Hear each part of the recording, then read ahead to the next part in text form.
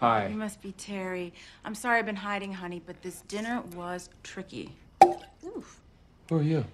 I'm Dr. Sheila Gamble, his wife. Come on, seriously, who is that? His old lady. Sweetie, it's a workstation. Got it. You come in here dressed like a hobo. It's distracting. I know you're working. I'm so sorry. Come on, seriously. Come on, what? Who is that? It's the old ball and chain. Get over here. Not right now. Okay. Look, they're not all first-round picks, okay? Come on, are you gonna tell me who that is? Are you really Alan's wife? I know. People are shocked because he's Episcopalian and I'm Catholic, but somehow it works. Are you gonna change? Ooh, I already did.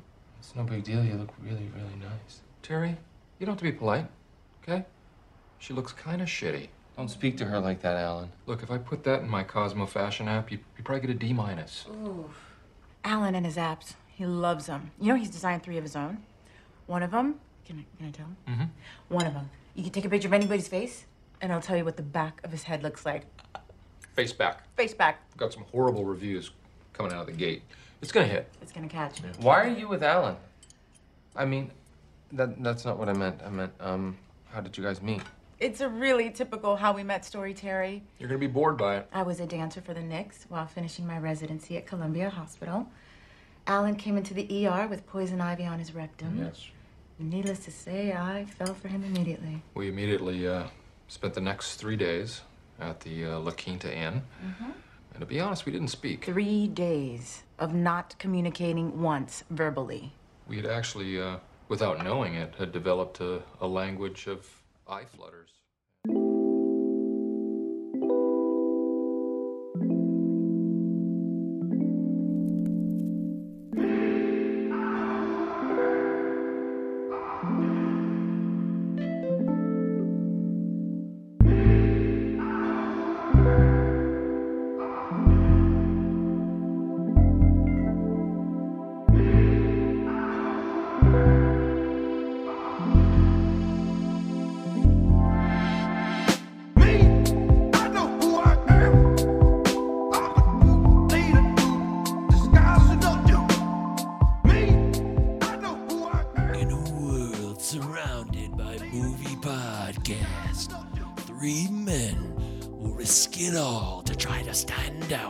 From the herd. It's the Cinema 9 podcast. Hosted by Michael Govier, Eric Brandstrom, and Travis Roy. Coming to a speaker near you right now.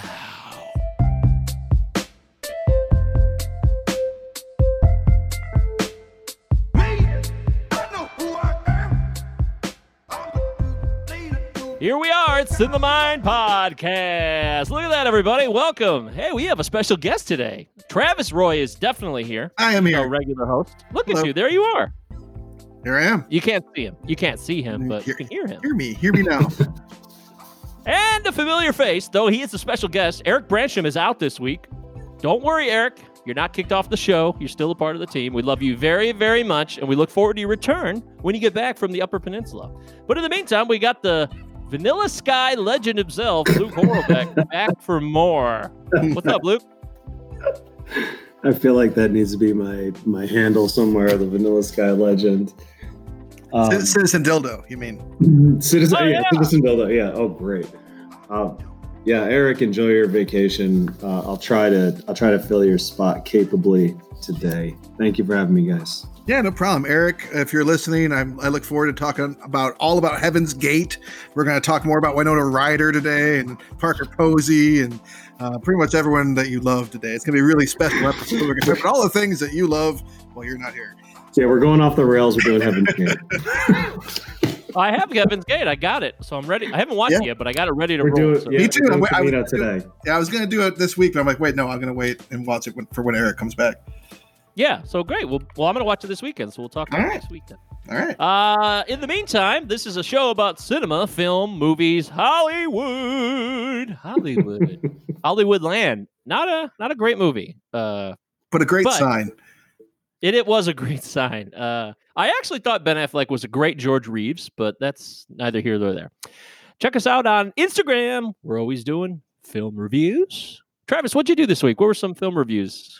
Well, last night I reviewed The Standoff at Sparrow Creek, which was awesome. And I'm ready to say that I want to see, what's this guy's name again? His name's James Badge Dale, who is also in Hold the Dark. I think he's going to make a great Wolverine when MCU recasts Wolverine. I want to see him as Wolverine. So I reviewed that. What else did I review? I reviewed other Everything movies you just also. said, by the way. Everything you just said, I have no idea what it meant, but it sounds cool. So, all right. Well, check out the Standoff at Sparrow Creek. I think it's called Sparrow Lodge, Sparrow Highway. I forget what it's. Sparrow something. Beautiful. That is where you'll find his review. Cinema 9 Pod, Instagram. Send us a DM. Send us a picture of yourself watching a movie with your girlfriend or your boyfriend or your in-between friend or any type of friend. We like to have all types of people be a part of our community here. Friendship is wonderful. Cinema 9 Pod at protonmail.com. Numerical 9. Cinema Pod 9. Cinema 9 Pod. Cinema Pod 9. Cinema 9 Pod at protonmail.com. You having a stroke? Have a Twitter and oh boy, Twitter and Instagram and Facebook. It's all over. Yeah, so that's where you can find us. We love connecting with you. On today's show, we're going to open up with movies, films that could have slight tweak. Maybe it came out at a different time. It would be a much more successful and heralded film. We're going to talk about a film that each of us thinks so close, but didn't quite work out. But maybe, just maybe, a little detail here or there would have changed its fate. And then in the middle of the show, our Does It Hold Up segment will be The Other Guys from 2010, Adam McKay and Will Ferrell, Mark Wahlberg, Good Times, Gargamon. So then we have an email from a loyal listener and, of course, quarantine viewing picks. So, gentlemen, let's get the first segment underway. Travis, I would love to know, what is the movie you think could have been different if for any reason that you're about to share with us? Well, here we are again with this kind of like segment where I'm like, I have no place to stand in this. I'm like I could do any fucking better. Like every time I would do this, I'm like, oh shit, I have to like try and like come up with this movie that I think they fucked up. But like, of course it's all subjective. And the movie I chose, I'm in the minority opinion. It appears so. It's rated 7.8 on 7.8 on IMDb. It was the Academy Award winner last year for Best Animated Feature. So some people liked it. I'm talking about Toy Story 4. I didn't hate the movie, but I do think that there's one really important thing that made me think it's the least good of the quadrilogy, which is always a stupid fucking word to say. But I take a lot of issue with the character development of Woody. I think that like they had the whole series, they had the whole everything, his arc, everybody's arc set up really well at the end of the third one, and they could have just left it there. And instead they exposed Woody as like this kind of like he actually doesn't really, it's not all about loyalty. It's more about ego. He wants to be the most favorite toy. He wants to have the badge. He wants to control things and be important. And he's no longer able to do that. Like he feels purposeless. So he's able to eventually abandon his child, which was supposed to be a big deal. Like, oh, look, Woody's going to like this new girl. And no, I fuck her. I'm going to go become a wandering toy for no good reason. And on top of all of that, like, not even like, okay, they brought Bo Peep back. Okay.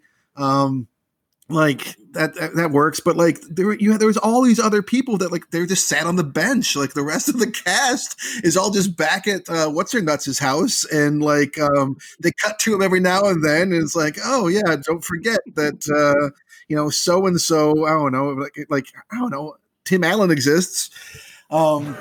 Yeah, so I just feel like there was a lot of wasted opportunity there. Like how like not to be morbid, but how much more time do we have with John Ratzenberger? Anyways, I mean, they like put these men in the movie more. Forky he had his moments, but overall, I felt like, I mean, there's 10 writers on the IMDb page here. Like maybe that was just 8 or 9 too many cooks in the kitchen, and Too many cooks. yeah. So again, like, most people disagree with me, but I think that the movie basically shit all over Woody's legacy, and I'm not really happy with how that one turned out.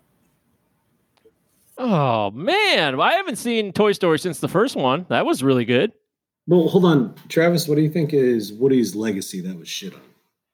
Well, that's what I'm saying. Like, I mean, I think he described it, right? I feel like I did a pretty good job here, but well, you did a pretty good job of talking about. I don't know. I mean, and he was ego driven. He wasn't a loyal guy. Yes, that exactly.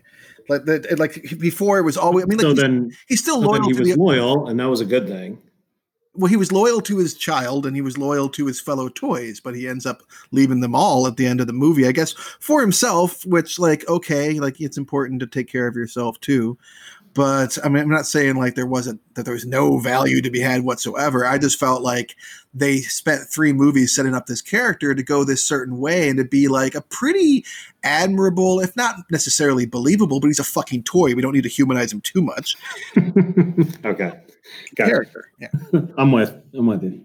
Yeah, I wish I could comment more because I'm not caught up on the series, but I take it sounds like a very sound logic, and I feel bad for Woody. It feels like he got a raw deal. Maybe there'll be a 5th one. What do you think? God help us. No, thanks. Stop. Just stop. Stop it. Stop it. Right. Get down. Luke, I am dying. I can't wait. I mean, I'm literally dying. Well, shut up. Does that make sense? We're literally dying every day, so it's technically true. Yeah, we are literally dying. Yes. Yes. That is true. What did you choose, man? I can't wait to find out. Did you go wild? Because people have the wrong idea about you. I mean, the fact, just on a side note, that you chose this movie this week. The other guys was Luke's selection. In case we didn't mention that, Luke chose the other guys, and Eric and Travis were very shocked last week when we announced it. Yeah. So did you tell Eric and Travis the other 3 selections I gave you? I sure did. Nope. You said, nope, it's already been selected. You did not. I did. The first text I sent back to you, that was the one. Yes, I definitely said that. And then I said, well, you know what? Fuck it. If you want to change your mind, go ahead. But then you're like, I don't think you did. No, you said it's already locked in. Literally show you the screenshots. If you're going to challenge my authority and my honesty, I'll show you the screenshots. But anyways. You said it was locked in. I can't wait to see what you chose. I can't wait to see what you chose. Come on. Listen to old friends. Talk about movies. It's a blast. Oh my God. Yeah, this is the best. That's the best. Well, it's the best experience for me. Yeah, so look, I was just rifling through a ton of stuff, but I came across a film that I had. Granted, all right. Remember the time, 2008. Shyamalan was pretty big deal. Fairly early on, he had a couple of really bad ones. And then I was like super excited for this really serious movie that he put out. And I was like, this is going to be amazing. It was called The Happening.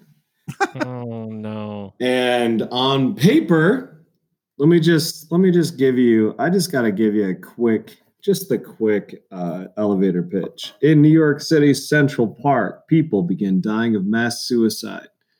Initially believed to be the cause of a bioterrorist attack against airborne neurotoxin, the behavior quickly spreads across the northeastern United States. High school science teacher Elliot Moore and his wife, Alma, are convinced Elliot's mathematician colleague, Julian, to accompany them and his daughter, Jess, on a train to Philadelphia. During the trip, the group learns that Boston and Philadelphia have also been infected.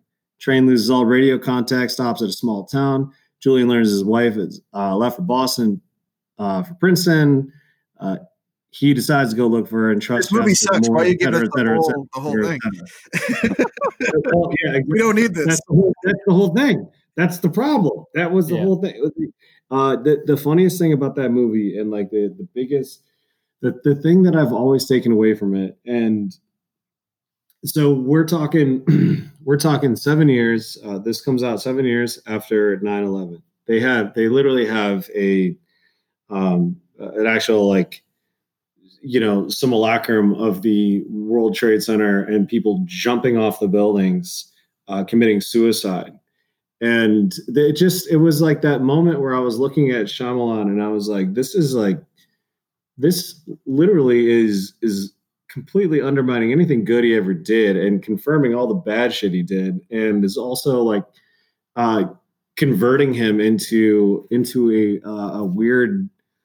I don't even know what you want to call it. A weird, not a conspiracy theorist, but he turned into kind of just the pulp of like his own delusional persona.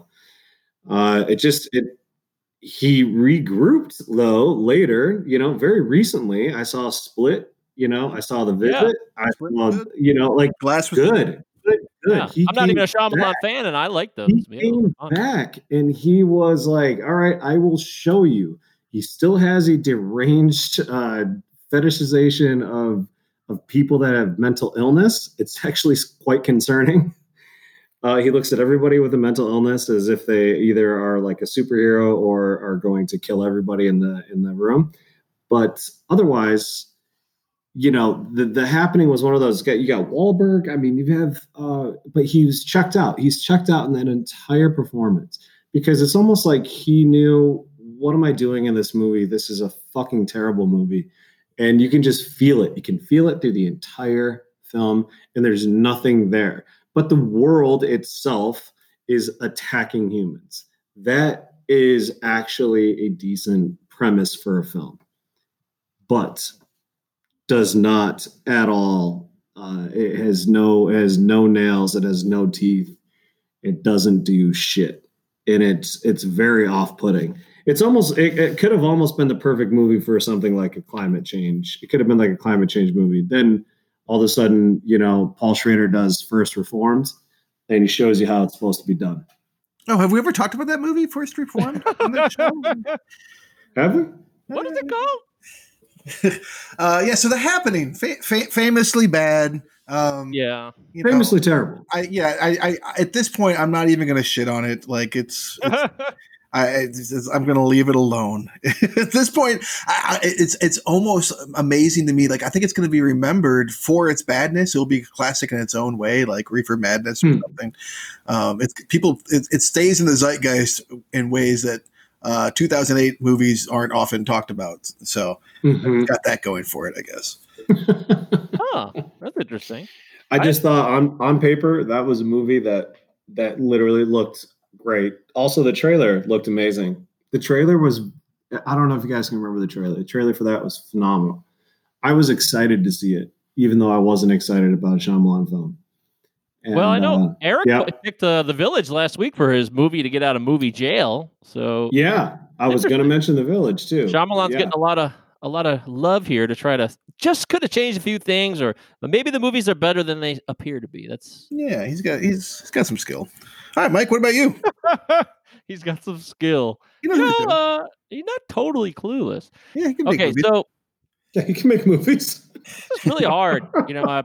I feel like Travis, when we do like the top three, there's so many choices that I had in front of me, and it's hard to decide. And I kind of wanted to do Rise of Skywalker, but in the end, that trilogy's trash overall. So I'm not even going to try to like say what could have been, because the other movies it's movie dependent. It's not just its fault or its problem. So I'm going to leave that be.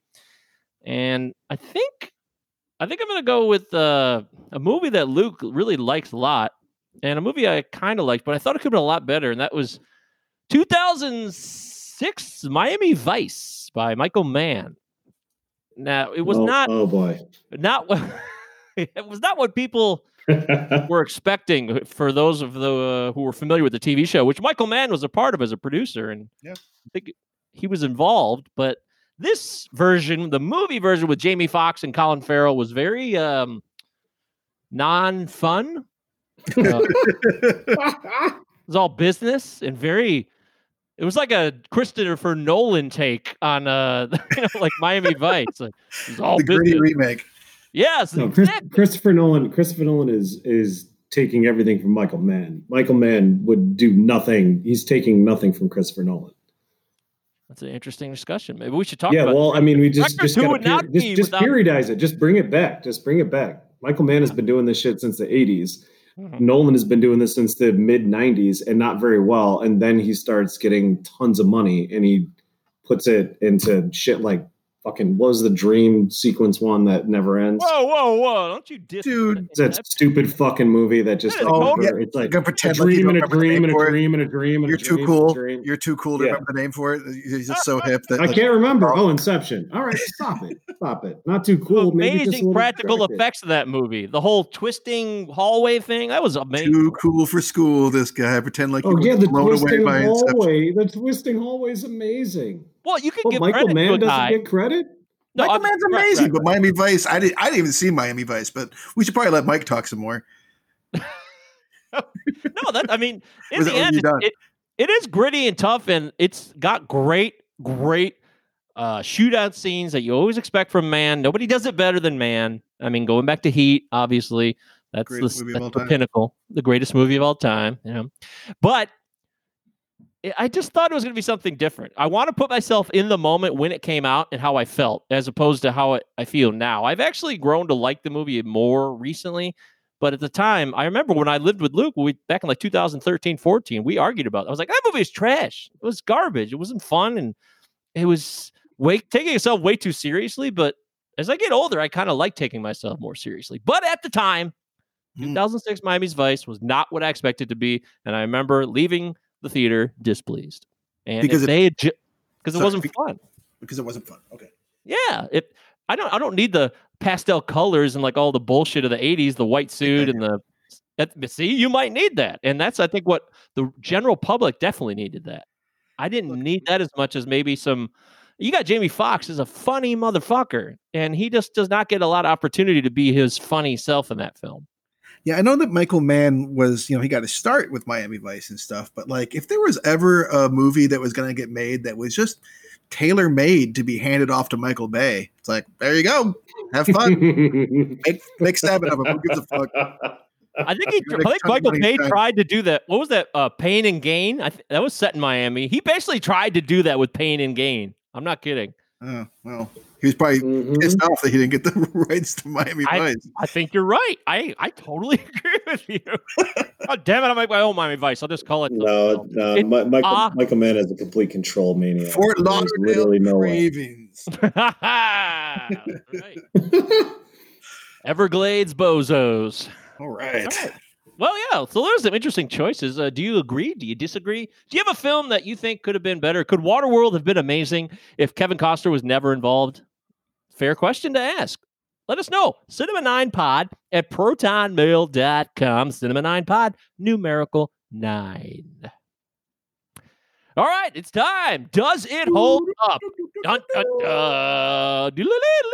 it hold up? 2010's The Other Guys. This is a film by Adam McKay, starring Will Ferrell, Mark Wahlberg, Steve Coogan's in this. I love Steve Coogan. The Other Guys, let's get going. Let's dive into it. It's been 10 years. Adam McKay, his rep has changed completely in the last 10 years with The Big Short and Vice making him more of a reputable, like serious or an Academy. What's that? His big boy pants. He's yeah. He's like, I make big boy movies now. Yeah, Academy. Yeah, right. He's a big boy pants, Academy worthy type films. But Travis, when was the last time you saw this movie? What was your opening thoughts about this? Oh man, I'd already watched this movie in 2020. I had actually just watched this movie like probably in January or February, but then I watched it again yesterday. I had not seen it in a long time when I watched it in January, February. It's just I'd probably not seen it in 5 or 6 years or more. And then I watched it again yesterday because we have a podcast. So I watched it, and now I'm prepared to talk about it. And I am definitely surprised by Luke, your choice here. I was like, are you sure you didn't mean like a 1970s Arthur Hiller film? Because I'm pretty sure that Luke only watches 1970s Arthur Hiller films. But no, I would be very curious to see this text message screenshot, by the way. I'd like to know who the other contenders were. The Other Guys was, it gives us an opportunity to talk about the career of Adam McKay, and we talk about Will Ferrell a little bit more, and not my favorite of the McKay Will Ferrell team ups here, but it's a movie. It's a movie. Wow, that's harsh, bro. I mean, I like it though, right? It's not fun. It's a movie. Luke, why'd you choose this film? What was the thought process? Was it just a random thought, or is this? This is this is a random thought. You said you go pick a movie. We need one right now. This is how you text. I don't know. People that know Mike. Thanks, were people that know Mike will know. This is how we text you. Give me this. I need it right now. It's happening. It's happening. It's happening right now. And I was like, I don't know, other guys? And he goes, yep. And then I said, wait a minute, here's 3 other movies. And he was like, nope, it's locked in. You said other guys. That's how it goes. So that's what we're stuck with. Wait. Here it is. What we're stuck with. I'm actually. Oh, you got the text? You got the text? All right. Lay it down. Here it is. Lay it down. Yep. Is there a place you want to go with this movie recommendation? You said the other guys. I said, great, let's do it. And then you said, okay, sounds good. That movie rules. I told you the segment's called. Then you say, copy that. Then you say, maybe Rounders or something like that.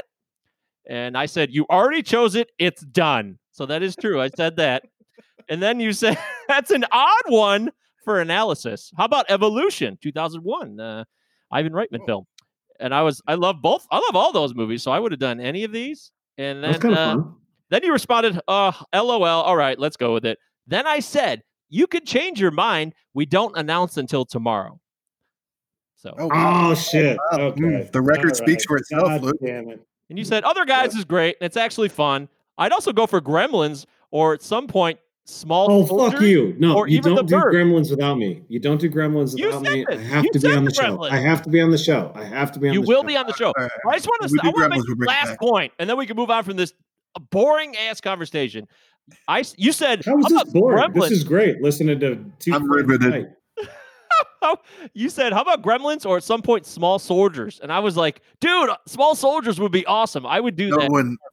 I would have loved that one. But yeah, that's the one I really wanted to do with Small Soldiers. I got closer. I got better recommended. Yeah, but at the time I sent you Small Soldiers and it was already over.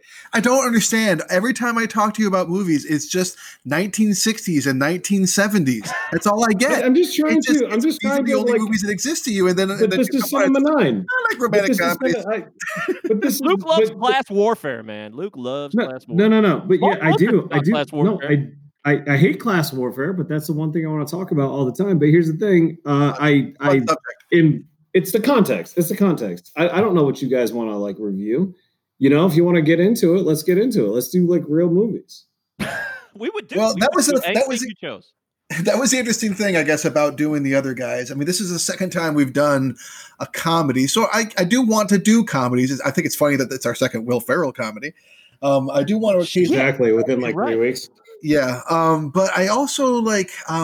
I wish that there was something more here, because like there isn't like a lot of room for analysis. I did find it in this interesting thing. I mean, it's an entertaining movie. Don't get me wrong, I laughed multiple times while watching the movie. It's all over the fucking place. The tone is all over the place. But it's worth seeing. But like, I don't know. Like when I watch a movie like this, like taking notes and stuff, I'm like, okay, for the podcast, I gotta get all serious and thinking about it. I'm watching the movie. I'm like, these guys are just terrible cops. Every one of these guys is just terrible cops, especially our heroes are like firing guns off inside. At one point, Mark Wahlberg takes Will Ferrell hostage at gunpoint in the fucking police station. They're firing off their guns in the bar at one point. They're just like in a time of like a reckoning of abuse of police power. To like watch this movie now and be like, hey, look how much these guys enjoy abusing their power. Like, it's already starting to feel like kind of a relic and an oddity. So in that sense, it was fun. And again, I mean, there's definitely funny moments throughout, but like it's a fucking weird movie. It's all over the place. That's actually a really great point. I hadn't thought about that at all. The clip, my favorite scene in this movie that I do recall most is when he comes in to badger him about being the predator in the wild who's going to kill him. and Will Ferrell goes off on the whole tangent about being a tuna and he's going to use kelp to absorb oxygen and go on the land. Yeah, that's funny. So dumb. Oh, that's basically what's happening in this whole fucking movie. No, That's yeah. So this is probably the most oddball recommendation I could have possibly had. It literally popped in my head and I sent it to Mike. And then I started watching it again. I was like, oh dear Lord, this movie is there is nothing there. And so comedy. So here's the thing. Here's the funny thing about comedy. Comedy can be used to completely instruct people and also undermine the structures of power that actually put into place the things that oppress everybody. Comedy can make them fools. By doing that, it makes the people that actually run to the polls or follow the rules like start to feel awkward about being in allegiance with any type of power source that is actually being made fun of. To effectively utilize it is a powerful thing. Now I've realized while watching this, as funny as it is, I realized while watching this, the fact that Adam McKay is stepping into a transition. He's got one foot into something that is actually material and makes sense and is important. But he also has his Talladega Nights foot still on the other side. Yeah, and right in the middle of his style, right? Yeah. Yep. Oh, shit. Yep. Oh, my God. I forgot to do the standard thing. We always do this when we announce a film. We didn't talk about the ratings. Let's do that real quick. Side note. So it's got a 6.6 on IMDb, which is about average, right? And Rotten Tomatoes score, the critics loved it, 78%. So the critics, that's a surprisingly high critic score, I thought, for this movie. Audience score is much lower at 60%. Mm-hmm. So there's a little bit of a gap. Yeah, isn't that weird? I thought you'd think the other way around. Yeah, so did I. That's exactly what I thought. I would think so too. And then as far as reviews, people's comments on this, there's a lot of Rotten Tomatoes. For the critics loving it, there's a lot of Rotten Tomatoes, but then there's it depends which page you go to. There's 7 pages of reviews. One page could be all positive and lovely red plush tomato, or tomatoes plush, or are they juicy? Oh yeah, they are juicy. Juicy. Here's one. Let's try this. How about Christianity Today? Brett McCracken says should be good. The other guys like the testosterone-heavy frat pack films, which Farrell is known for, is a buddy cop film that's at once savvy, nostalgic, irreverent, and heartfelt. Aww, isn't that nice? It's lovely.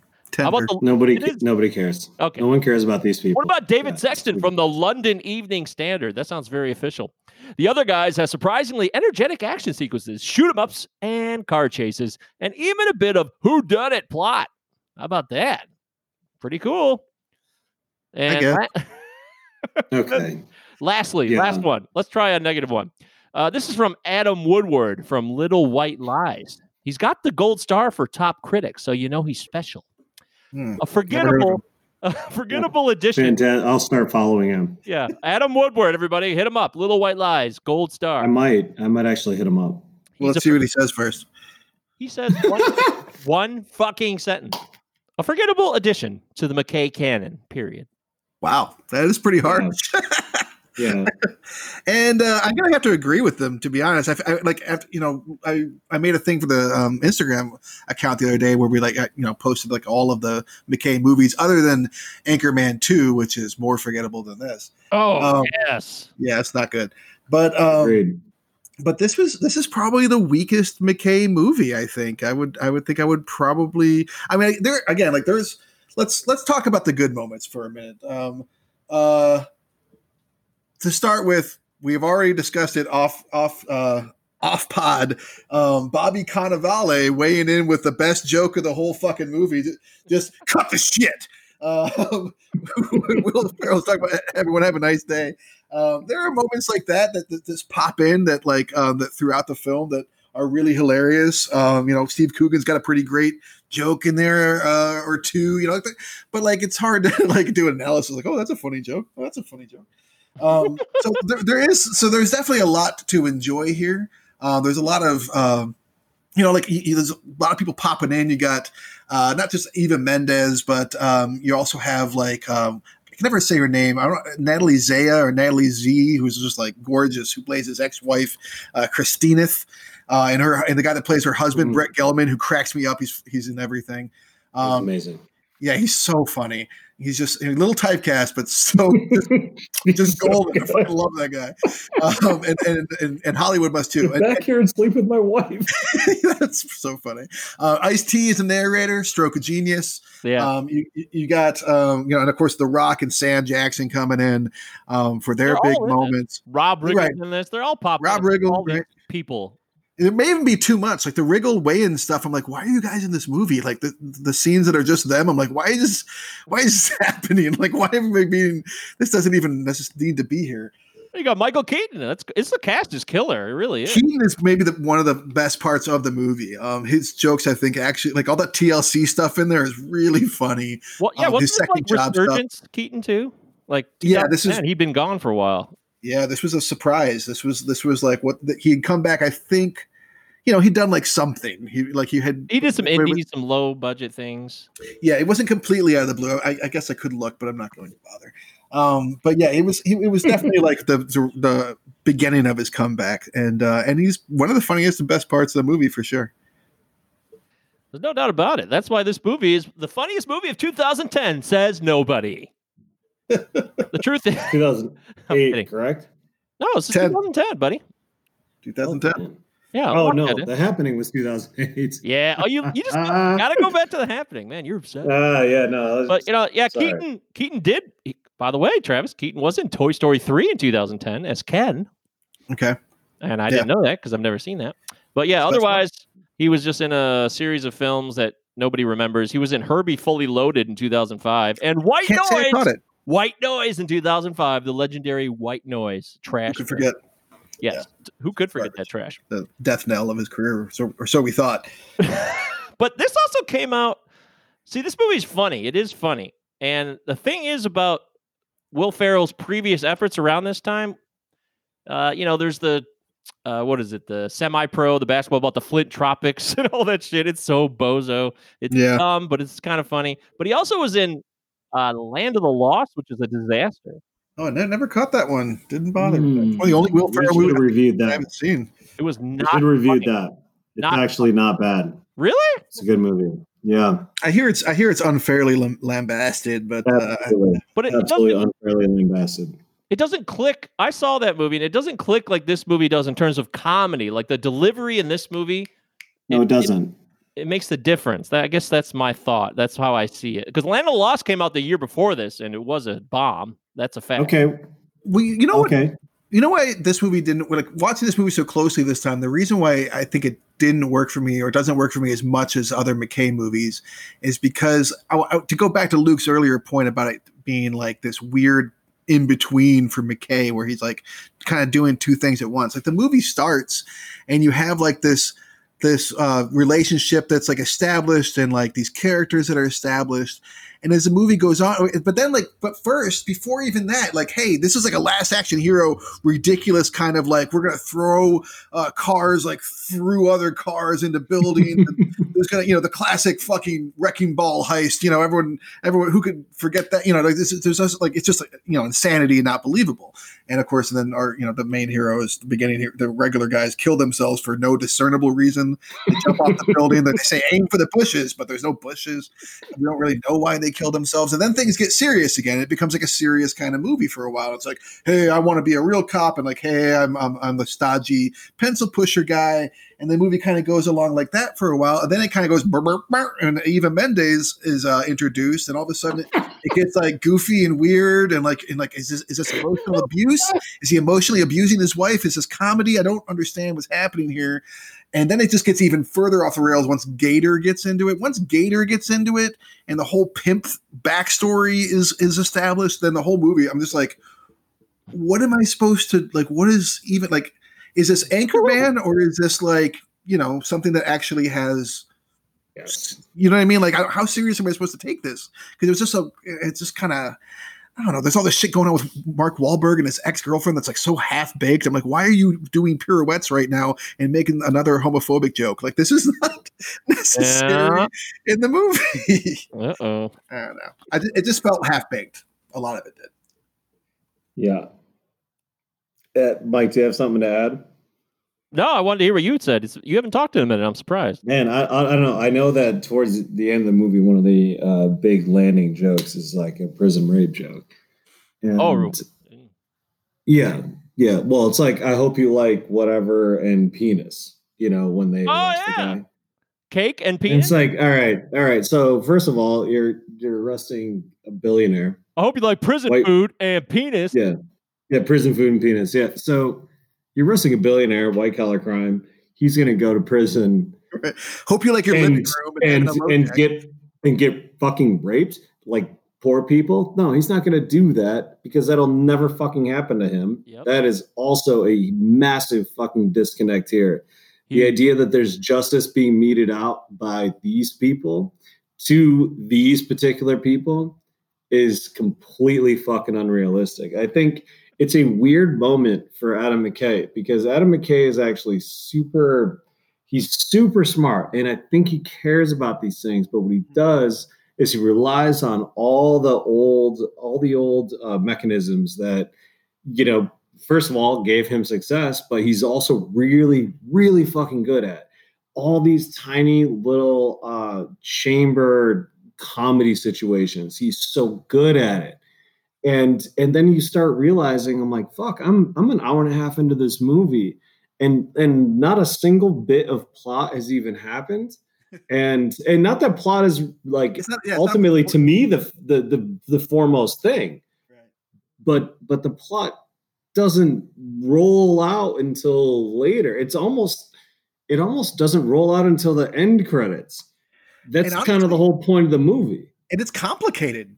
Like, I'm like, maybe I'm really fucking stupid, but like the actual like Ponzi scheme, all that stuff that's going on in the actual, like, there's like, they're trying to like zero in on like the police union's funds or something like it's just, and I'm like, what is actually happening? Like maybe it's my fault for not paying close enough attention, probably, but like it also just seems like startlingly more complicated for a movie that can't seem to decide if it's dick jokes or if it's like satire jokes.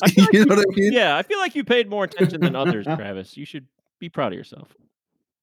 I'm with Travis though. on a lot of this because I was paying attention very closely, especially because it's like, all right, I'm guest on the podcast. I don't want to fuck it up like you did last time. So now, it's very important. I have like a beautiful mind notes set up here, and none of them are relevant. None of them are relevant anymore. Why not?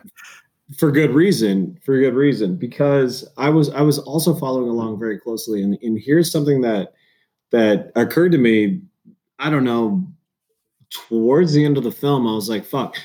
I have been dutifully taking notes, trying to track what's going on because I'm thinking there might be something I'm missing. But the way the comedy works for Adam McKay is so scattershot. Yeah. And it's just that chamber comedy. It doesn't go anywhere. None of it actually undermines anything about the power structure that he's trying to critique. In a way, it's like he's letting the comedy get away from him. He's so good at it, but at the same time, he's not good at wielding it against the actual system. And he could be because he is so skillful. Oh my God. Like, I mean, some of those action sequences are phenomenal. Yeah. Yeah. And the Big Short and Vice and stuff. I mean, that is absolutely is my point. Right. So, I mean, like, he's like, there's not an accident. This is like the last, like, straightforward comedy that he's done. I think he just, maybe he also lost the interest in it. Maybe also he kind of feels like maybe just there. Yeah. It feels empty. It feels he did like, Anchorman you know what? I need to do something more important. He did Anchorman 2 after other guys. Oh, that was Okay. 2013, and he's like, fuck this, no more of this. He came back for that paycheck because I'm sure he made paycheck. He probably there was did a lot it. of pressure for it. Sure. Yeah. He probably did it so he could do The Big Short. I wouldn't be surprised if that was the case. Exactly. I wouldn't be either. It's a better movie. Yes. And like this movie, the other guys, like, since you have strong actors, riffing and comfortable and like a decent script, and but mostly like good comedic actors, like you're gonna have a lot of good moments that are funny, and so you can just kind of watch this movie and let this wash over you and be entertaining. If you're trying to like do what me and Luke are doing, which is like search for deeper meaning, not necessary. You could stop doing that. You can turn this podcast off now. There's just frankly not a lot more there to be there, and that's okay. Not everything needs to be, some sort of great, meaningful piece of art. That said, I do think that Will Ferrell's character, Gamble, whatever his first name is a bad husband, and he's a bad cop, and the other guy. Joke, didn't mean to do that, but the other Hoyts or whatever, Hoyt, Hoyts. Yeah, he is also a bad cop. You don't give him a gun, like give him a wooden gun, and put him in charge of like traffic, and he'd probably be fine. But that's pretty much it. Like nobody's really like that's. I got nothing else to add to this. I feel like right. Oh, hey, right. Some movies don't have to extrapolate forever. Yeah, there's only so much to do here.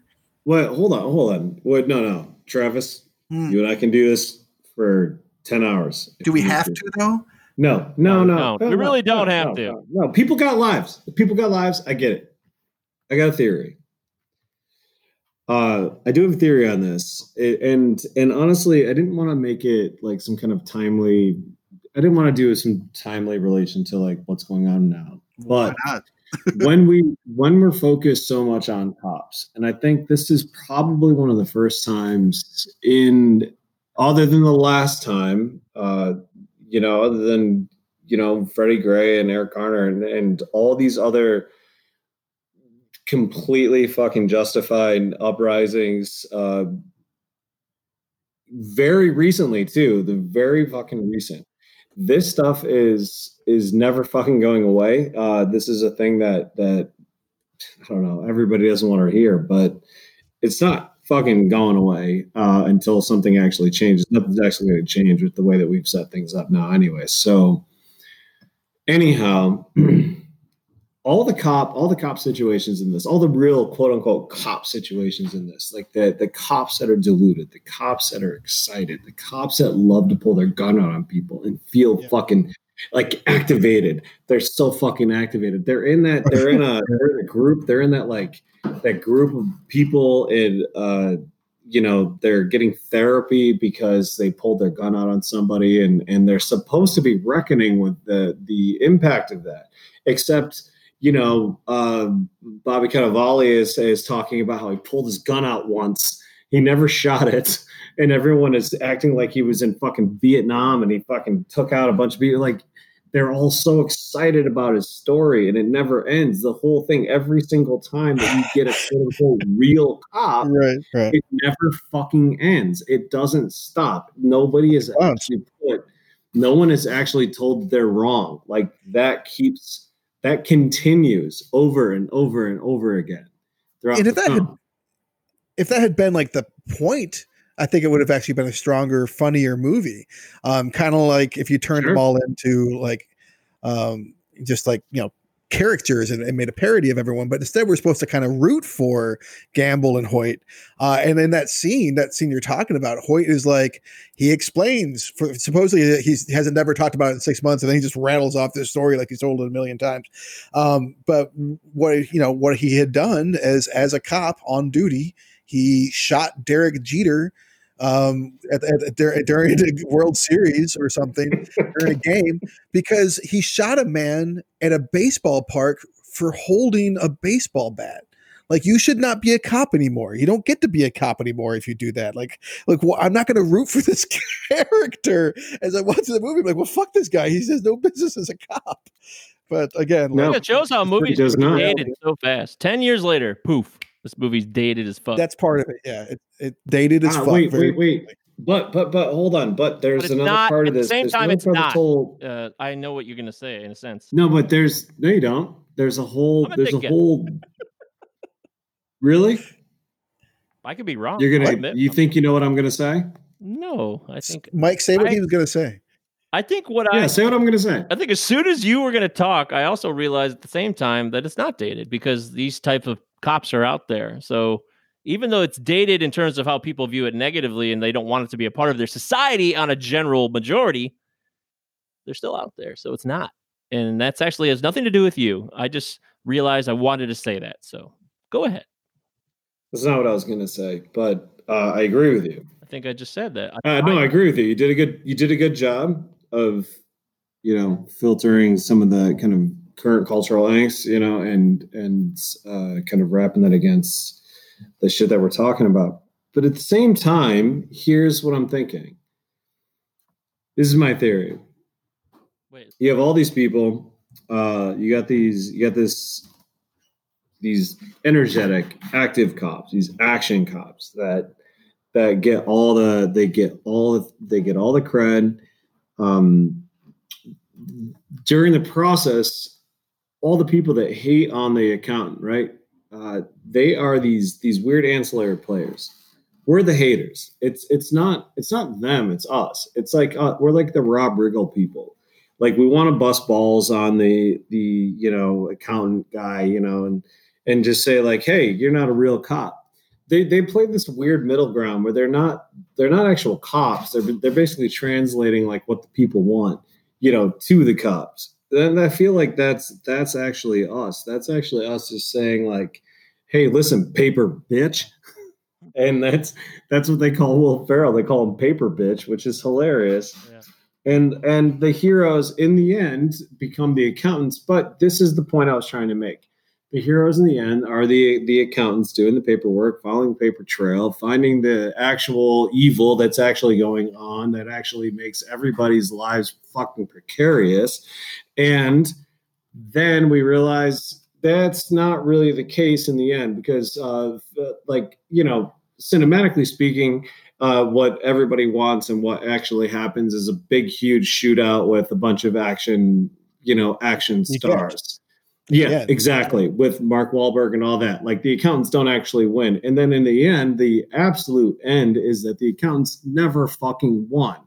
Nobody went to fucking prison. No paper trail fucking made any difference whatsoever. There was no material change whatsoever in the system at all.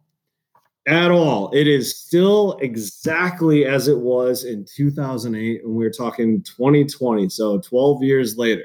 2010. So 12 years if it wasn't 2010. second. 2010. Whatever. Happening in 2008. 10 years. 10 years. If it wasn't 2008. We got to be clear about that. But you get what I'm saying, though, right? Yeah. The idea is that like we're gonna lionize this accountant type. It's because it's funny because there's a comedic element to it. The lion and the but tuna. It doesn't actually at all get to a point where anything actually happens other than he arrests the goofball billionaire that is stealing police pensions, which is also the ultimate fucking evil. Stealing a police pension is the ultimate evil. It's not about the stealing of fucking everything all over the country for fucking everybody. It's literally the only time that you can make a movie about this shit is if they're stealing a police pension. And police, in the end, all they do is vote Republican. You are listening to the Luke Horowitz Show. The time is 6:35. Yeah, you are. Yeah. Well, that's what I got to say. That's my personal opinion. That's some good shit, man. That's a great personal opinion. That's it. You just did what we said, what Travis said might not be able to be achieved. You really found a lot of depth to the film. 10 hours? No, you really did. So, Travis, come on. Do you really hate talking to me that much? Is it that bad? No. It's It's not that I don't want humor.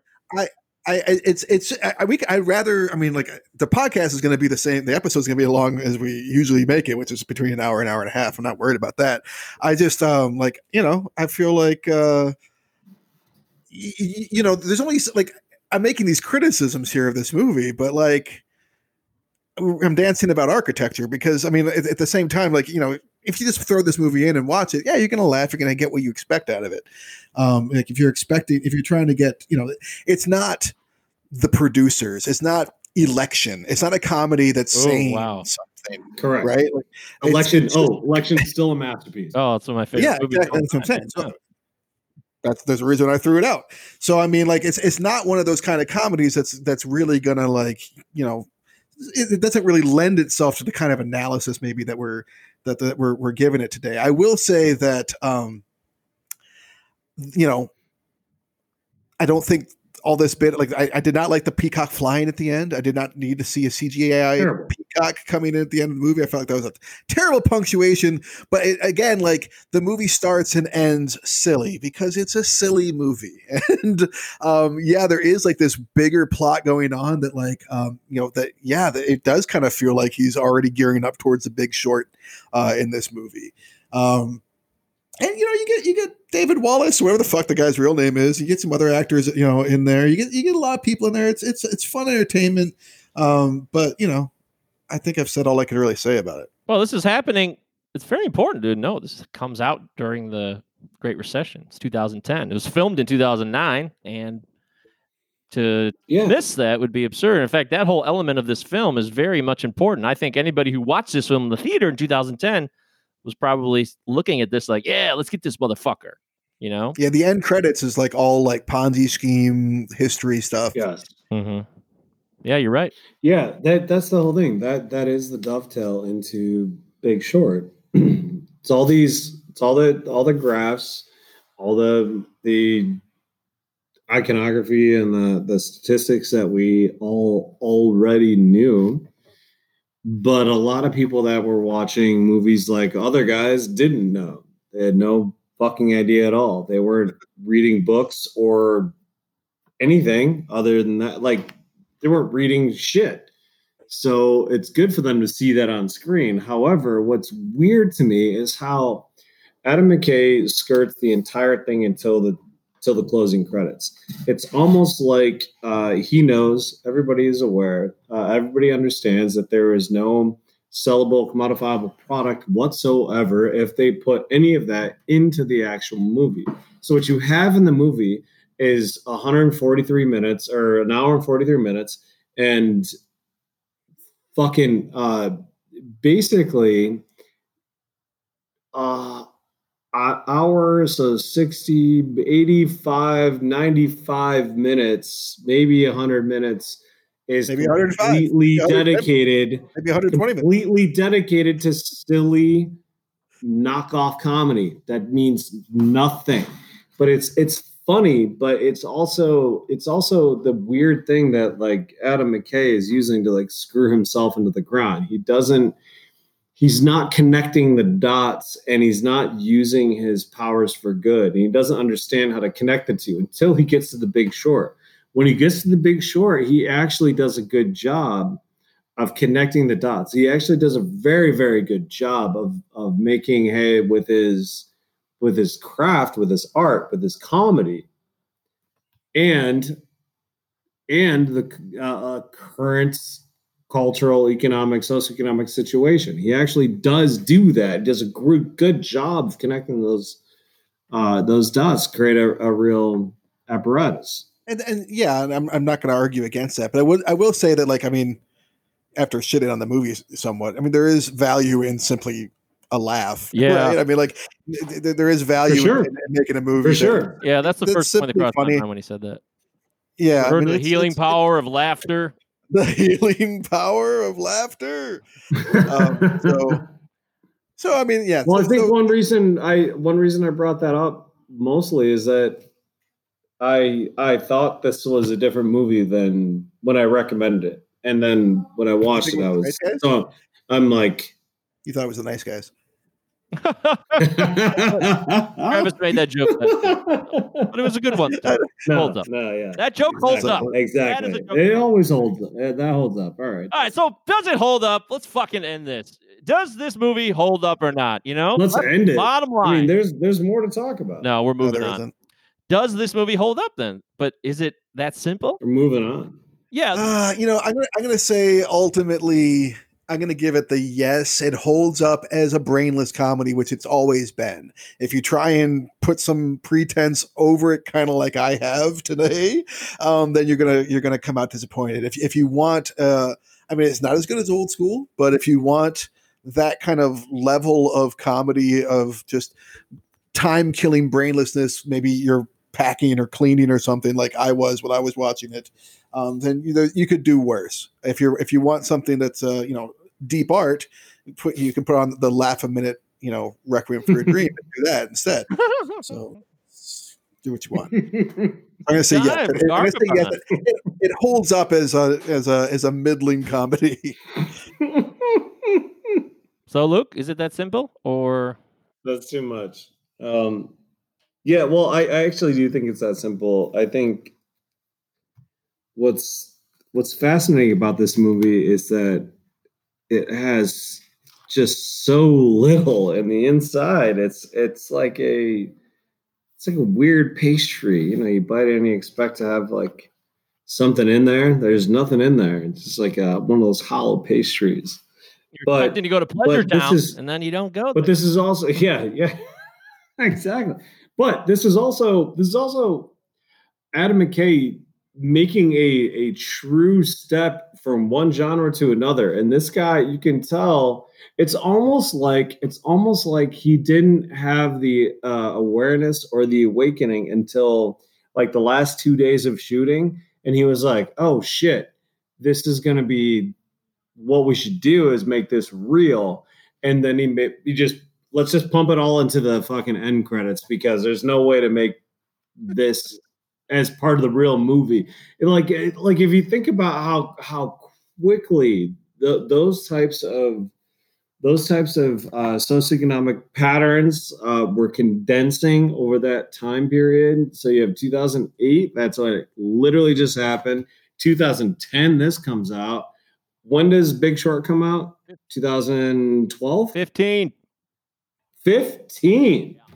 So Big Short comes out in 15. So he took a lot of time to think about that. And he's also a genius.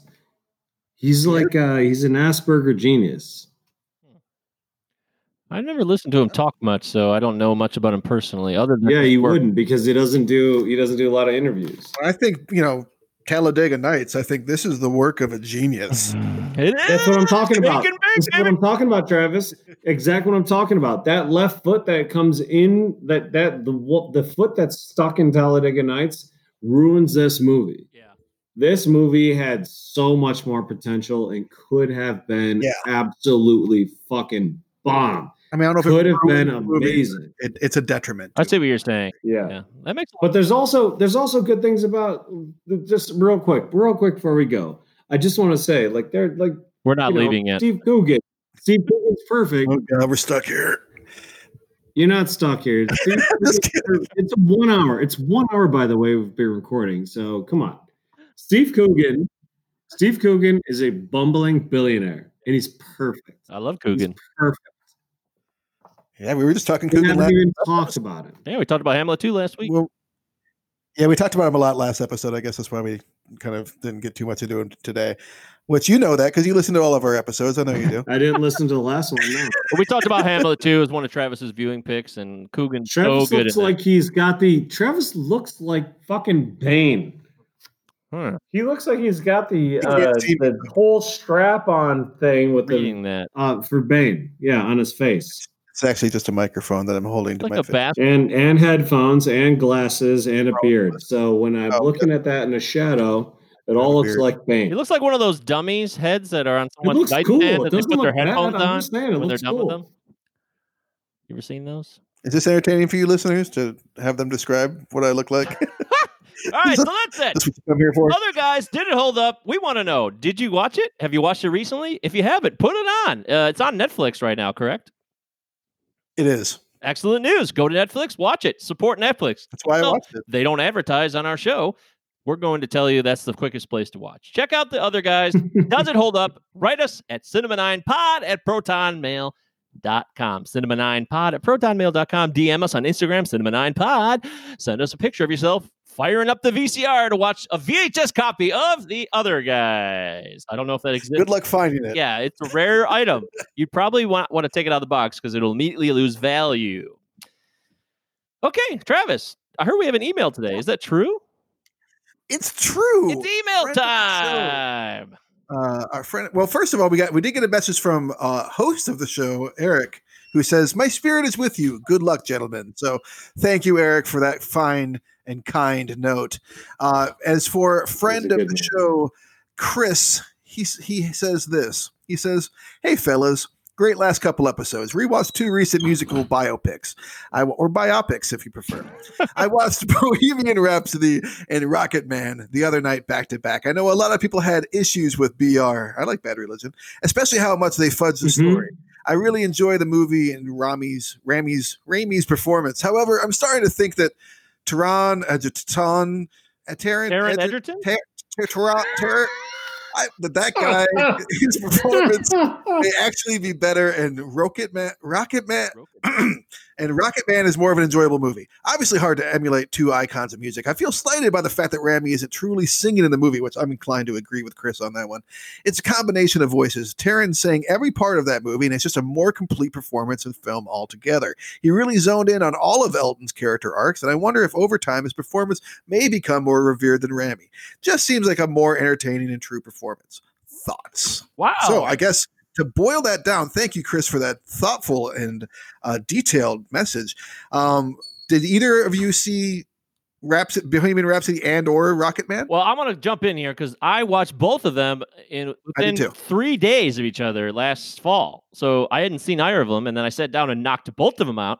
And I completely agree with Chris. I thought Rocket Man was a much better. I couldn't believe that that Rami Malek won an Academy Award for fucking Bohemian Rhapsody. I couldn't believe that. I'm like, that's where we are now. I mean, Jamie Foxx as Ray Charles, he did a great job in that movie, and I could see giving him the Academy Award. If we're looking at biopic examples of singers, but fucking the Queen movie was, I always think, what would it have been like if Sacha Baron Cohen had been able to have been Freddie Mercury in the first place when all that bullshit happened, and Bryan Singer, there's so much bullshit that happened with that movie. Bryan Singer being the scumbag he is, and he's technically the director on name, but he didn't direct the whole film. And I have a strong preference for the honesty, the more raw nature that you get to the drug use and the overall psychological trauma that Elton John went through in the whatever the fuck it's called, Tiny Dancer. What's it called?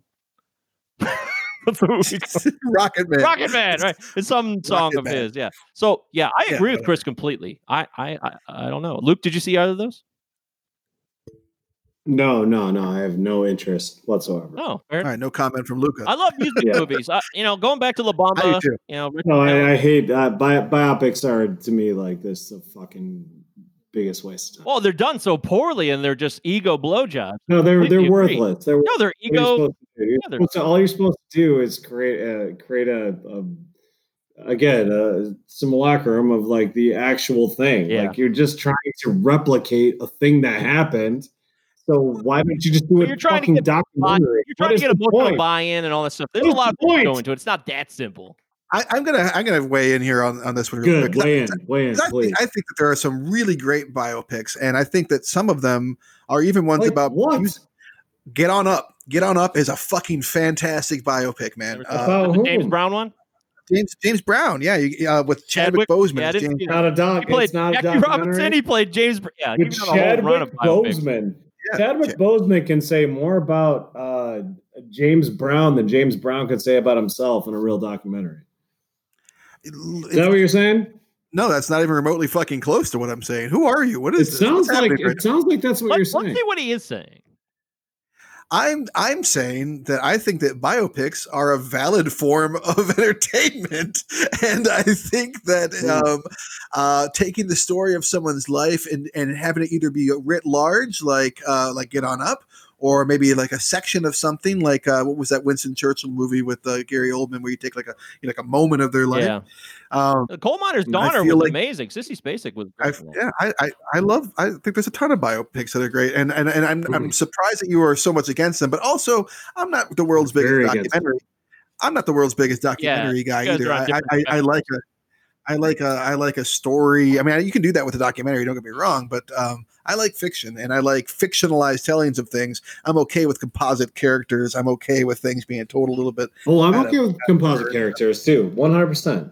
100% okay with composite characters. Yeah, but in the end, but what concerns me is the idea of people asking, "Do you think this person did a good enough job in this role?" And I think that is probably the most like useless question there could possibly be. It's like, that's a comparative. Did they translate it? Did they translate it? Fine, but what good is it if they did a good enough job?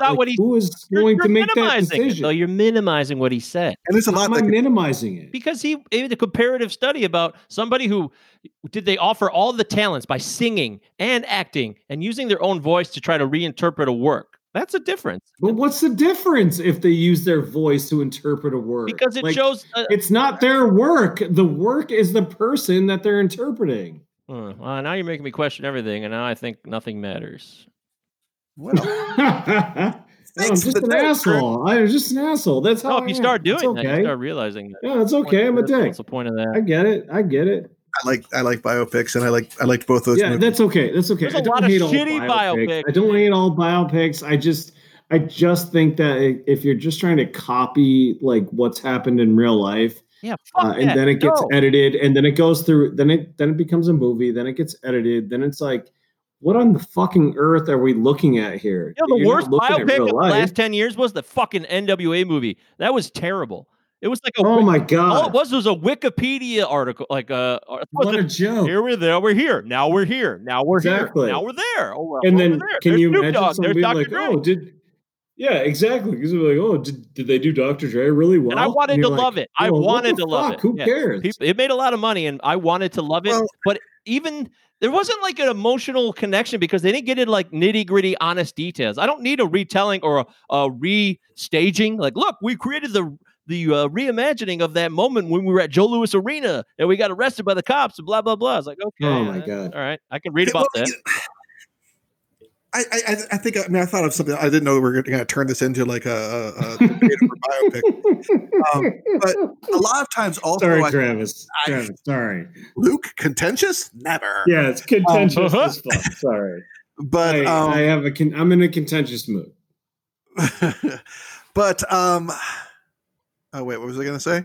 No, fuck it. Just recorded. We're talking about Straight Outta Compton and biopics. And you were like, whoa, wait a minute. It's gone. I was going to make a point. Oh, no. Okay, it's back. I think that part of the fun is that, like, okay, so take NWA and probably why you wanted to watch it. Like, you are familiar with these people and you respect these people, but, like, you maybe weren't old enough to really appreciate, like, seeing an interview with these people, right? Or like following their life or whoever we're talking about. Okay. So I think that like I didn't get to see really a Freddie Mercury or Elton John even so much at their prime, but to watch a movie that's based about them, you get kind of like a vicarious experience of that. And that's fun too. I mean, I think that there's a lot that can be gained from biopics. I don't think that they're all necessary, especially since they can get a little formulaic and typical, which I know Luke does not care for. But that's true. They can be like, oh, rise, fall, drugs, women. Yeah, right. That's why, dude. That is why, if you're doing that, then no thanks. That is why Dewey Cox is one of the best comedies of all time. It just tears to shit. Unfortunately, Johnny Cash's Walk the Line, that's a great movie too. I love Walk the Line. But it basically just does that premise of, oh, good times were good and then they were bad. And someone didn't love me. That's the same thing. And then I was addicted to something. And actually all the music is original. in Walk Hard, and John Riley sings it. So to me, that makes me buy into that even more. I love that send-up of a biopic. That is one of the best comedies of the last 20 years. I really believe that. He's a working bluegrass musician. Actually, he produces albums. He was in fucking Chicago. He's a Broadway legitimate singer. So in the end, biopics. Chris, if you went back to your original question, Chris, I think that I would go with the Taron Egerton performance. I agree with you. Otherwise, in the end, biopics are something that they happen all the time in Hollywood, right, Luke? It's just unfortunately, it's like a disaster point that Hollywood has developed. It's easy money. It's easy money, right. It's easy money, and none of them lazy storytelling None of them have ever done anything to elevate the art form whatsoever. Pick one. You could call Amadeus, right? Yeah, that's a fucking joke too. We know about Amadeus. Like, we know about Amadeus because we've all been friends for a long time. But he farts at the piano. He farts at the piano. That's awesome. But yeah. But here's the thing. It's not that great, and it was never that great. And the fact that it's about a great man means that people automatically assume some greatness while watching it. Yeah. Like, you have to remember that, that was a Milos Forman movie. Yeah, what? And Tommy Holmes won an Academy Award. He's also great, and he got an Academy Award for it, but he didn't get an Academy Award for like 10 other fucking masterpieces he made. Yeah. Man, so he gets a masterpiece for that. That is basically what happens in Tropic Thunder, when he's like talking about what you get an Oscar for. I know who I am. You get an Oscar for. You get an Oscar for, like, you got to be mentally challenged, or you got to play a woman that wants to be a man, or whatever. I Am Sam. Yeah, that didn't work out. Yeah, exactly. Oh my God, exactly. And the biopics are lazy screenwriting because the story is already created, so you don't have to come up with an original screenplay, and you could just retell events. It's great for screenwriters who want to mail it in. That's what I'm saying. Like, if they do stand out as being something other than that, like Get On Up, then you're going to have something special there. Okay, I got to see that. I want to check that out. All right. So yes, thank you for the email, Chris. Really interesting thought, and probably the most provoking discussion we've possibly had on the show so far.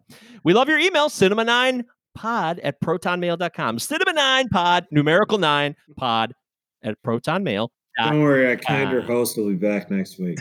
So let's close out. You're a kind and beautiful and tender man. A kinder and happier host that won't take you to task will be back next week. Fuck that. Bring it on. I love the challenge. What we all want to agree on everything.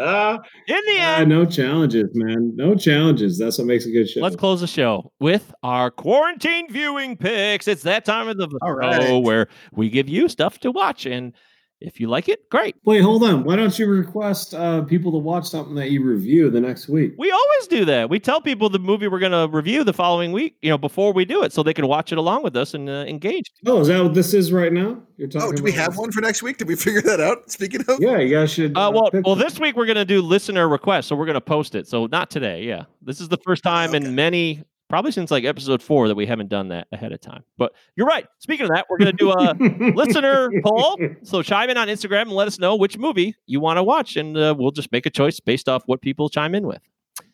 Having said that, Travis, please. I love getting your viewing picks every week. You always have a potpourri of interesting stuff. Oh, I have so many. Travis is the best, actually. I'm the best. Thanks, guys. You are the best. We're always looking for the best. I have so many. All right. I'm going to try and be succinct here. Because it was a good week for viewing. I watched Colossal from 2016 by his name's Nacho Vigalondo, I think his name is, the writer-director of Time Crimes. This is starring Anne Hathaway and Jason Sudeikis in a role you haven't quite seen them like this before.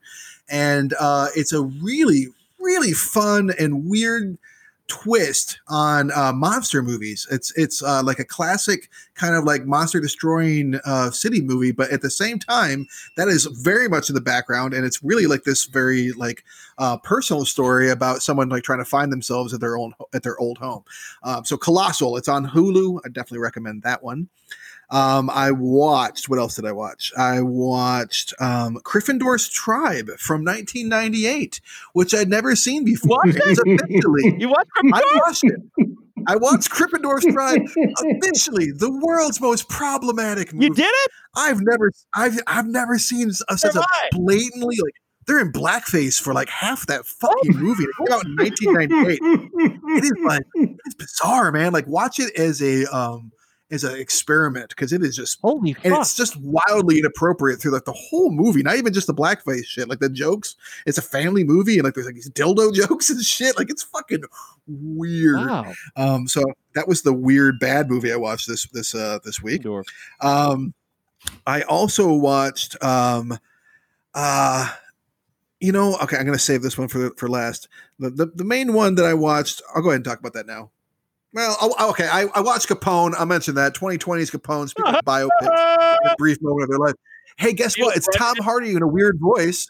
It's Tom Hardy with a weird voice, but this time he shits and pisses himself. So check that out. That's great. If that's appealing to you. Better than Gotti? John Travolta's Gotti? God, it was. I didn't see that, to be honest. I didn't see that. But Capone was well directed, well acted, and terrible. Now the best movie I watched, the one I want to talk about here. I want to ask you: are you ready to take Seth Green seriously as a filmmaker? Because it turns out this dude has been sitting. This guy's been around his whole fucking life, basically. I think he was born and was like, and then immediately started acting like that day. So he's always been around and reinvented himself multiple times. And like, he's not someone necessarily that I think. I mean, I like him. I don't think great actor. I don't think great writer. I don't think. I just kind of like him. He's been around. I kind of took him for granted. There's this movie. Definitely don't think great director. Right. You would not. But there's this definitely movie. Not. Well, bear with me because there's this movie that he did that came out last year called Changeland. And one word, Changeland. And he wrote, directed, and stars along with his best friend in real life. Matthew Lillard? What the fuck is this dude's name? No, Breckin Meyer. Yeah, I haven't seen Breckin Meyer in a while. It was nice to see him in a supporting role. Yeah, I haven't seen him since Franklin and Bash. It's been a while. I haven't seen him in anything. Was he Bash or Franklin? Movie, I'm not sure. I never saw that. But this movie, Changeland, it probably does the best job I've seen at capturing like the ephemeral quality of those those rare, like the greatest night ever. Like it's just like it feels. I've never been to Thailand, but I don't think I need to go after watching this movie. Like I kind of felt like I went to Thailand, and it's easy to like show off your director skills when you're like filming just in gorgeous environments and like these beautiful places, and that makes what he does easier probably. But it is a really well-directed movie. It looks really great. I mean, it looks fantastic. The story is compelling and bittersweet and sad. And like when it was over, like I was emotionally affected in ways I was not quite expecting going in watching this random ass Seth Green movie. So I don't, again, like as an actor, like, I mean, like it was kind of weird to see him as a leading man, though he was perfectly capable in the role. But I think this guy might have some serious directing ability in him and might really surprise us down the line. Well, he ran the whole Robot Chicken thing, he did. I mean, it's not, but he ran that. He knows what he's doing. He's a pro. Interesting. Wow. See, you never know. You never know what you're going to get recommended on this show. What do you got for us? What is it that you're looking for? Quarantine viewing picks. When it comes to like one or two movies that you'd like to recommend people watch that maybe you watch. Usually it's something you watched recently, but it could be something you haven't watched recently. Just anything you want to recommend. Prep for this? All right. So actually, it's a movie that I want to watch that I haven't watched recently. The Conversation. Gene Hackman. So you want to go back to the 70s? We're talking about one of the greatest movies ever made. Also, Francis Ford Coppola. My favorite Coppola movie, by far. I like it better than I like all of the Godfathers. You did it in between both Godfathers. It's crazy. Who gives a fuck about those? Yeah, I agree with you there. The Conversation is fucking amazing. Another one that people do not know about, and I can attest to it, just given. Hold on. I'm not going to attest to it. Here's what I'm going to do. Panic at Needle Park. I'm going to assume that most people do not know about Straight Time. Straight Time stars Dustin Hoffman and Emmett Walsh. Oh, good old Emmett. And it is a phenomenal movie. But the thing that also elevates it is that it has probably the best car chase scene in history.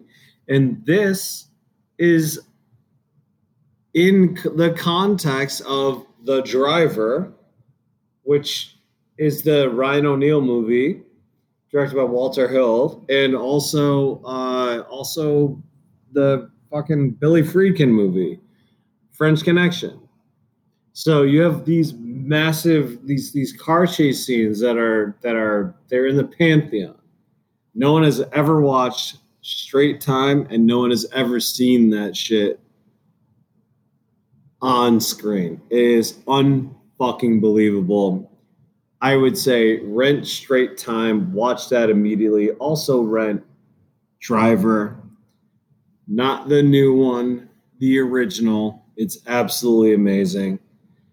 And that's where I'm at because I'm not able to watch a ton of movies. So I'm like, hopefully I can live vicariously through other people that are like able to like jump on those boats and do it. All right. Wow. Okay. Yeah. Interesting recommendation, Yeah. man. Sorry. What are you talking about? Taking too much time. What are you talking about? Those are great. Good job. Well done. I'm taking too much time. No, I went on for like 20 minutes. When you take too much time, you don't apologize, and then when you take the right amount of time, you're apologizing. That's funny. You're a funny guy, man. I apologize for everything because I'm a stuffy suburbanite. Fucking. Hey, we love you, Luke. Thanks for coming on the show. You know, it's been a real nice to my friend Luke. Yeah, all right, cool. Yeah, all right, see you. I watched this movie, and it's so bad. I don't want to recommend it, but I watched it, so I should tell you I watched it. Yeah. It's called The Fanatic. Anyone? Anybody? The Fanatic? Mm-hmm. 2019. Direct. I know about starring John Travolta. Yeah, I know about yeah. Fred Durst. Fred Durst. That's right. Yeah. You got it, Luke. Fred Durst directed and written. Fucking unreal trash. It's so bad. Is it better or worse than a talking cat?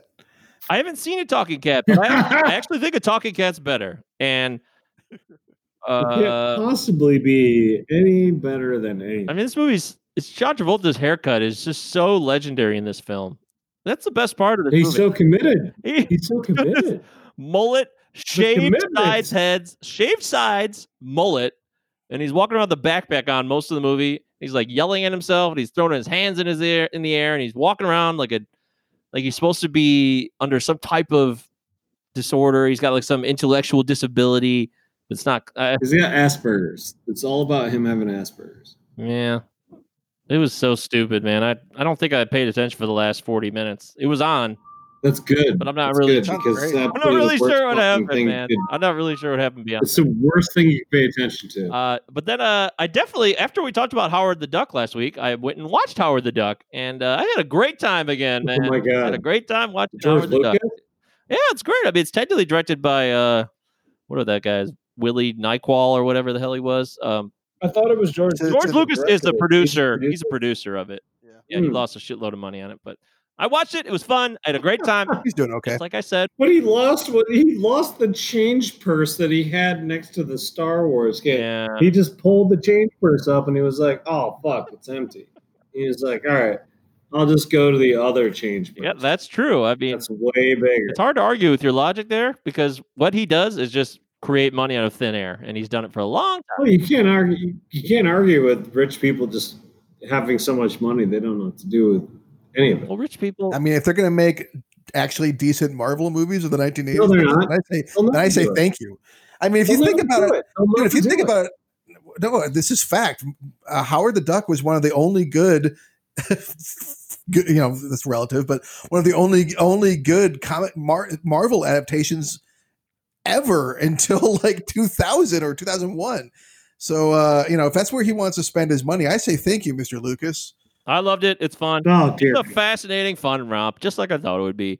And then I watched Clueless because Eric watched it too, so it was fun. I hadn't watched Clueless in like 10 years, and I always enjoy watching that film. So, otherwise, I hadn't watched Jack Squad. I've just been busy. So there you go. Those are our. When was the last time you watched Heathers? I watched Heathers like 2 weeks ago when we did the Winona. Did you guys review it? No, but we did like a Winona Ryder top 3 performances / roles / movies. But you know that no, you you listen should to that review episode. Heathers though. Heathers is good. I love Heathers. You kidding me? I'm also the biggest takeaway from. But Heathers is worth critiquing. It's not just Of course it good. It actually has something. Who's should talk arguing about. with you? Nobody. You just go, oh, I'm it's arguing good. that with It's you. not good. How can I It's clearly actually define it to you? The okay. masterpiece, the incredible satire, the parody, the amazing take it has on high school realities, populations, cliques, fascinating, quirky little cliques, nerds. Yeah. Big fun. Yeah. No, that's not anymore. Bonnie and Clyde thing. But that's Cover fine. that aspect of it. What do you want? That's fine. No, it's fine. It's fine. I want you to know that I enjoy the film very, very much, and it's important to me. So let's get that on the record. You don't have to enjoy anything. Wait a minute. Okay. What is going on? Enjoyment right is now? not the point. Who are we? Enjoyment is not the point. Happening? How is this going off the rails so badly? In the end, I know. Look. Because this is being my talk. if I can have my thought, This is what You guys happens. are friends, right? have my thought, please. We are, of course. This is what happens. So, my biggest takeaway from the show is that I didn't choose an Alexander Payne movie when I got to pick a movie last week. I feel so bad about choosing Margot at the Wedding now when I could have picked. Since I brought up Election. Yes, I love Election. It's like a huge part of my life, but Great movie. I have it on DVD and like I only have like 8 DVDs and God, I'm so dumb. I feel bad.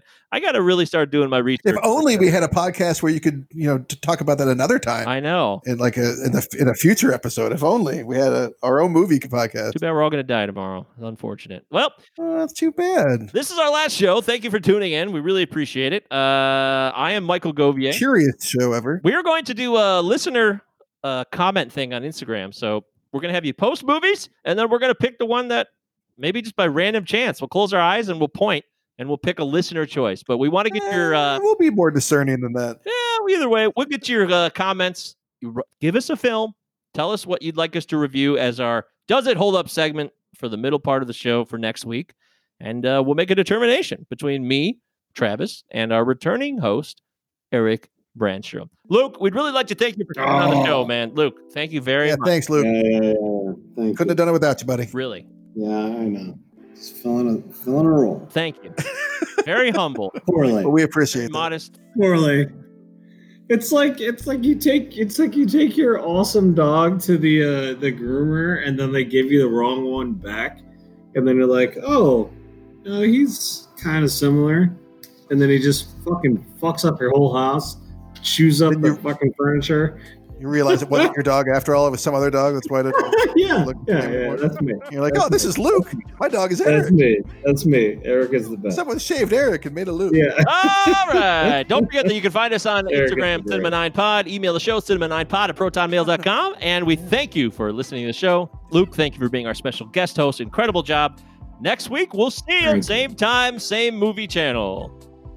Thanks, everybody. Bye-bye. Bye.